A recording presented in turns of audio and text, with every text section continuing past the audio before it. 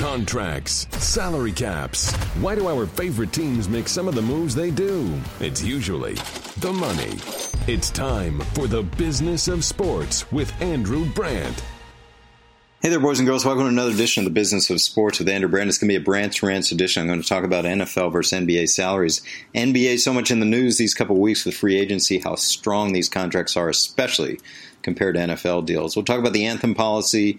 The union was ignored. Now they're filing a grievance. We'll talk about LaShawn McCoy's struggles, the franchise tag deadline. Lots to cover in the Business of Sports with Andrew Brandt in this episode, which is sponsored by Mott & Bow jeans. These are beautifully handcrafted jeans. It's evident. The second you put on the pair, they're so comfortable and so easy to wear. Finest denim from the best mills in the world. It's so easy to wear, and their 35-year history of sourcing really comes through. So I can tell you from wearing them right now, ridiculously comfortable. You feel the difference when you put it on. Good looking, kind of a classic, clean style, fair price, half the price of these other designer jeans. And they've got a home try-on program, prepaid, pre-printed shipping label. Just send it back if you don't like the pair. So how do you get it? You go to unique promo code BUSINESS. That's Business of Sports, all business, all caps. BUSINESS, all caps. mottandbow.com, and a promo code BUSINESS. You can get these wonderfully handcrafted jeans with a home try-on program at a great price. So visit mottandbow.com, enter promo code BUSINESS, and enjoy. And as I said, it's a Rants edition of the Business of Sports. So much going on in and around the business of sports. And again, this is supposed to be a slow time in the NFL, but not so slow. And I'll tell you why with a couple things going on, and bring you into NBA contracts, something I wrote about in Sports Illustrated, comparing NFL and NBA contracts and the sort of the justifications, rationalizations that are always made why NFL players don't have the contracts that NBA players. I'll talk about some of those as we look into that. But we'll start talking about the anthem policy once again. So here we are again. And then I'll get to LaShawn McCoy and a couple other things as we go forward with this Rants edition of the Business of Sports here in the middle of July. One thing I want to talk about with this anthem policy, it's deja vu all over again, right? So back in 2014, remember the Ray Rice fiasco. Remember the firestorm that was going on when you had Ray Rice, the video come out, September 8th, 2014. I think the NFL changed as of that date. Within the next few days, or maybe a week or two, you had Adrian Peterson, pictures of him beating his son with a switch come out. You had pictures of Greg Hardy and the terrible things he allegedly did to his girlfriend. All of this was swirling in the air in that time in 2014, I'd say within September, October.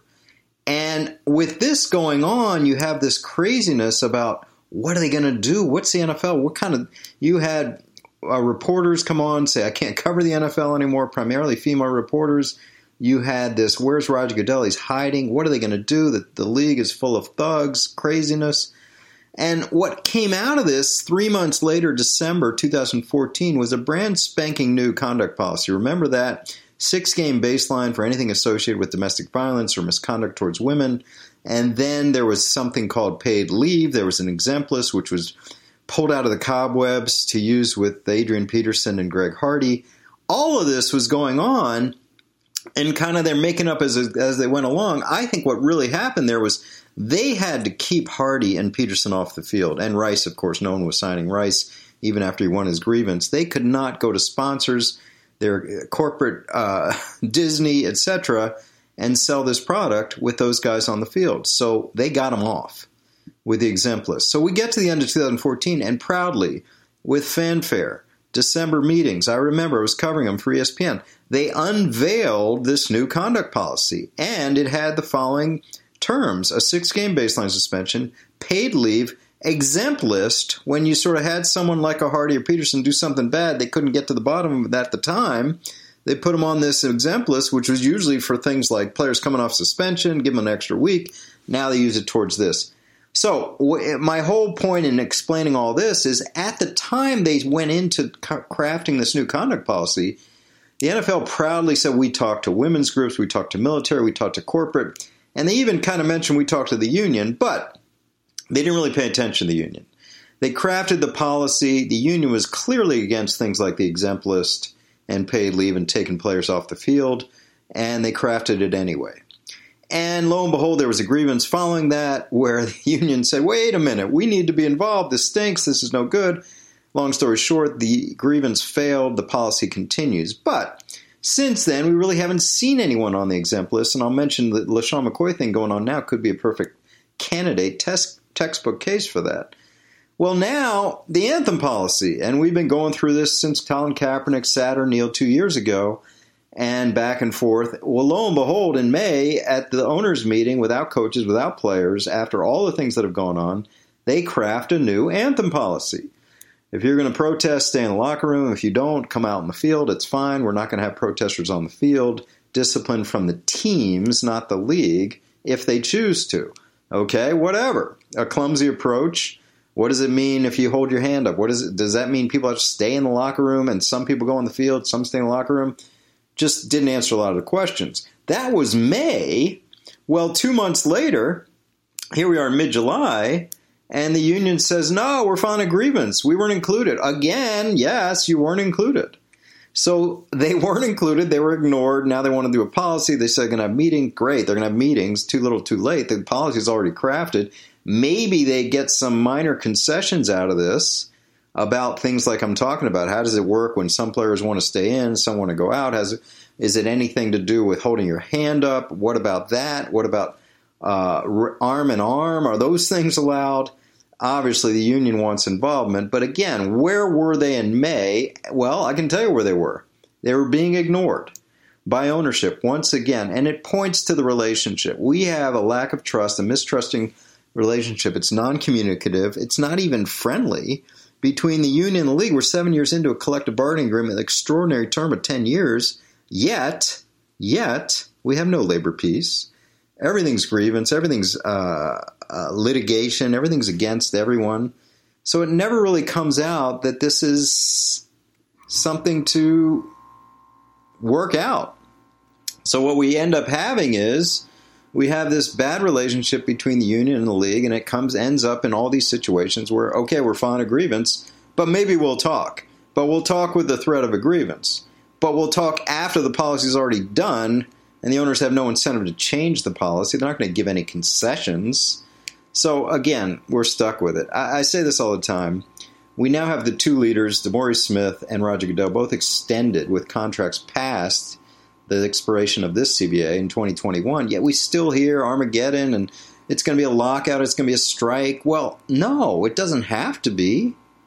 So they could pick up the phone, get together, New York, D.C., they're very close, have lunch, have dinner, go out with their wives, have a beer, have a glass of wine, and start talking. But there doesn't seem to be any impetus to do that. There's no communication link, it seems. And again, we're left with this NFL, NFLPA, they ignore each other and they end up in fights. That's where we are on the anthem policy. Do I think the anthem policy is going to change much? No. Will there be some tweaks to satisfy the players? Maybe. It's still a policy that's crafted with kind of an anti-player protest theme to it, despite the NFL meeting with Malcolm Jenkins and all these players and funding causes and having some, it looked like, honest and open communication back in the fall. Now we're back to, we only talk through lawyers, grievances, etc., because the NFL ignored them, and that's where we are on that. So there it is. The new anthem policy crafted in May is now being fought by the union in July. It's kind of a continuing pattern of being ignored, coming back with a grievance. As I said, the grievance over the conduct policy failed. We'll see if this one even gets to a grievance, and if it does, if that fails as well. Next issue is, of course, the contracts. I think this time of year we talk about business of football mostly, but business of basketball is front and center with the NBA and all the contracts going on. Obviously, the most focus on LeBron with his, $38.5 million average. Chris Paul got a $40 million average. All these huge contracts, even a guy that you never heard of, some of you, Zach LaVine, a restricted free agent, gets 4 years, $80 million. These numbers are off the charts, and I point out every year how it kind of points to the NFL players sitting at the children's table when it comes to compensation. Let me point that out again. It's not the big numbers, even though they're staggering to see Chris Paul making $40 million and numbers like that, $160 million over 4 years.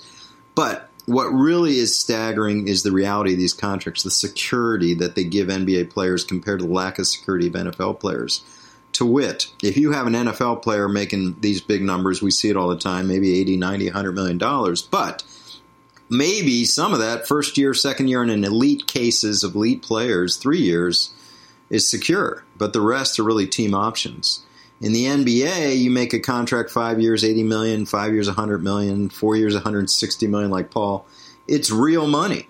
If you get cut, if things go south, if you get traded, if teams don't want you, you still get paid. In the NFL, they readily walk away from these contracts. We see it every year. The best illustration is in February and early March, where we see teams walk away hundreds of millions of dollars of potential contract value gone, just flushed down the toilet. The only thing remaining for NFL teams is cap ramifications. That's not cash. It's just leftover cap. And what we see now is NBA, it's real money. So the question of years is often brought up. In the NFL, the teams are fine giving out years. Years don't mean much. They'll tell you, yeah, you can have 5 years, 6 years, 7, 8, 10-year deal. Because usually the only first year or 2 years, or in the most extreme cases, 3 years, like a Matt Ryan recently, are guaranteed, and the rest is kind of at the team option. Those linemen for the Cowboys, Tyron Smith, Zach Martin, they got 2 years of guarantees, and then it could go on potentially 5 more years, potentially 8 more years. I mean, these aren't contracts. They're suggestions past the early years, which are low risk for the team.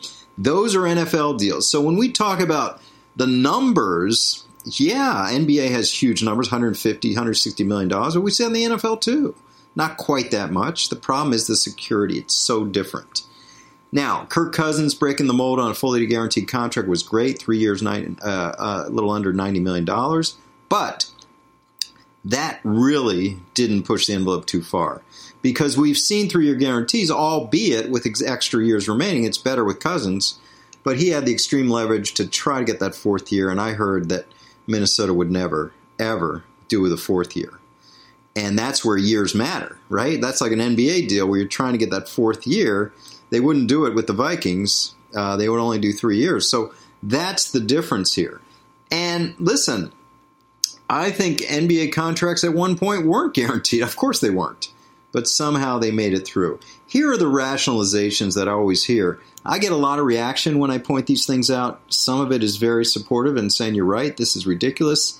I got Russell Okung, the union rep, the player for the LA Chargers, who's negotiated his own contract, one of the more astute players in the league. He said, I inspired a tweet storm from him. So that was nice to hear, and then he did quite a tweet storm on the same issues. The other part of it is I hear from people saying, no, you got to recognize a few things. Number one, they always say, well, the NFL is a vicious sport. It's a violent sport. You can't guarantee contract because the injury rate's so high. Duh. That is exactly why you should guarantee contracts. It's a great argument. I used it for 10 years as management if you're ownership. But if you're a player, you got to push back against that. You got to say the opposite because these players have the shortest shelf life among professional athletes, because it's the highest injury rate, because the longevity is clearly the shortest of any of these sports. They should have guarantees.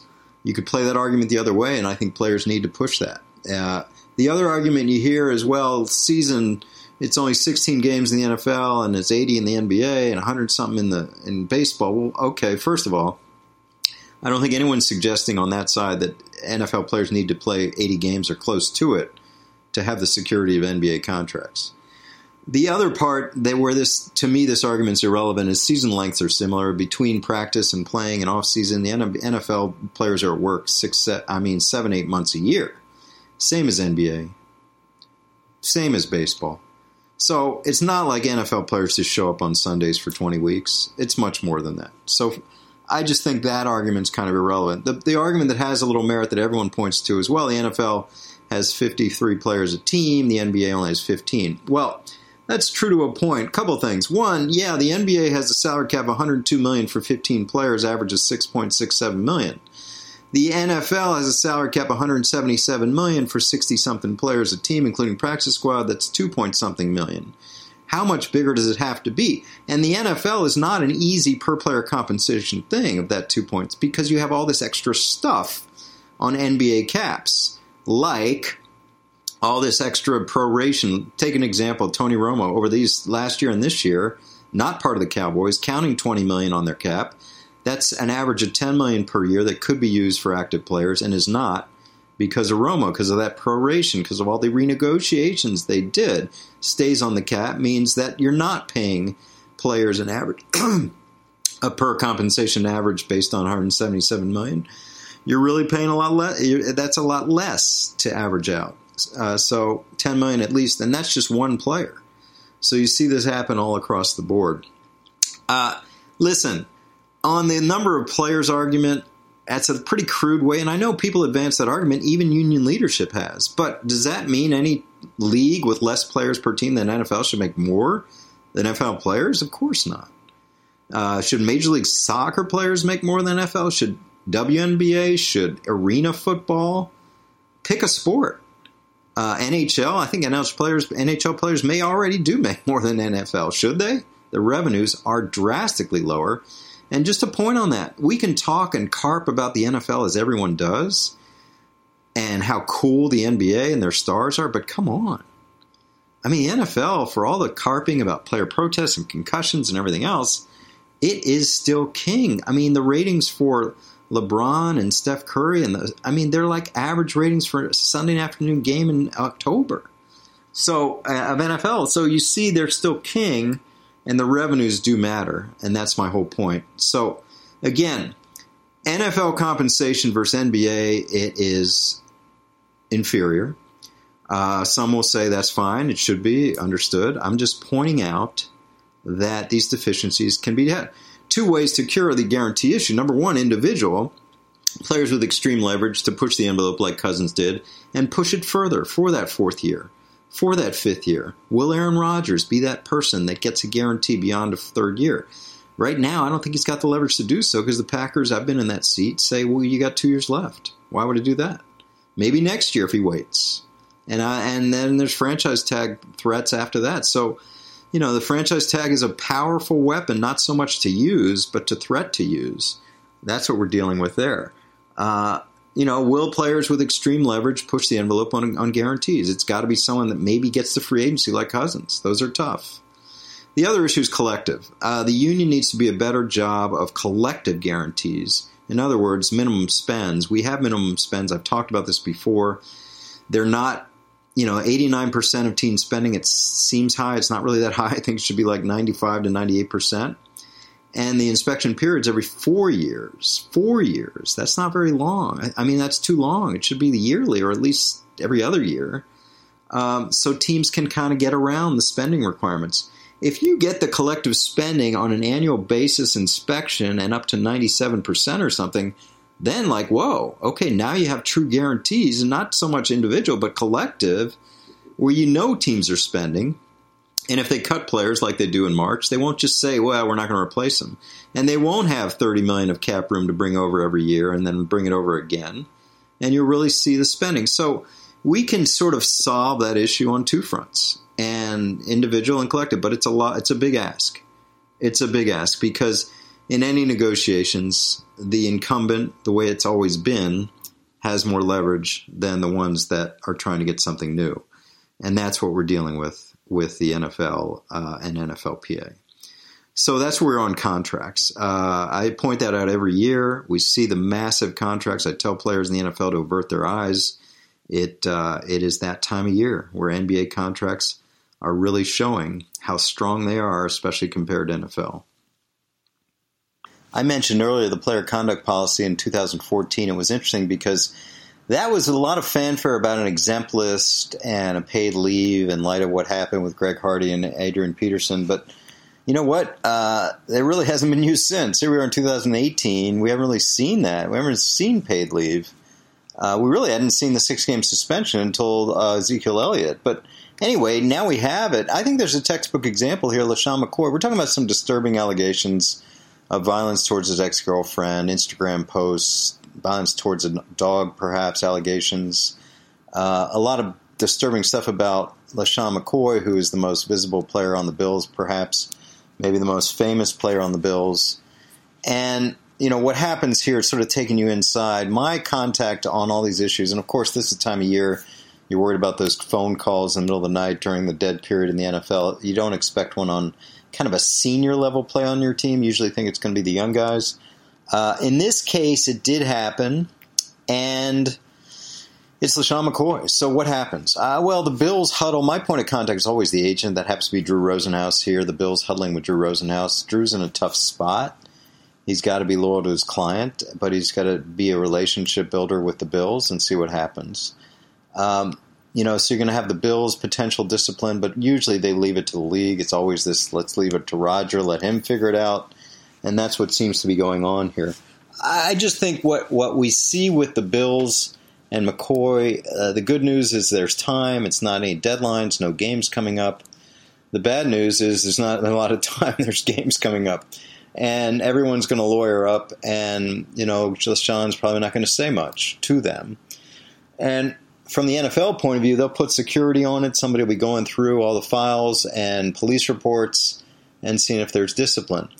It does give you the opportunity to use this little used, brought out of the cobwebs 4 years ago, commissioner exempt list. And if that happens, it happens. So then we see a different way of dealing with it, where we have an exempt list, LeSean McCoy kind of put on ice while they figure out what's going to happen, if there's going to be suspension, if there's going to be further discipline.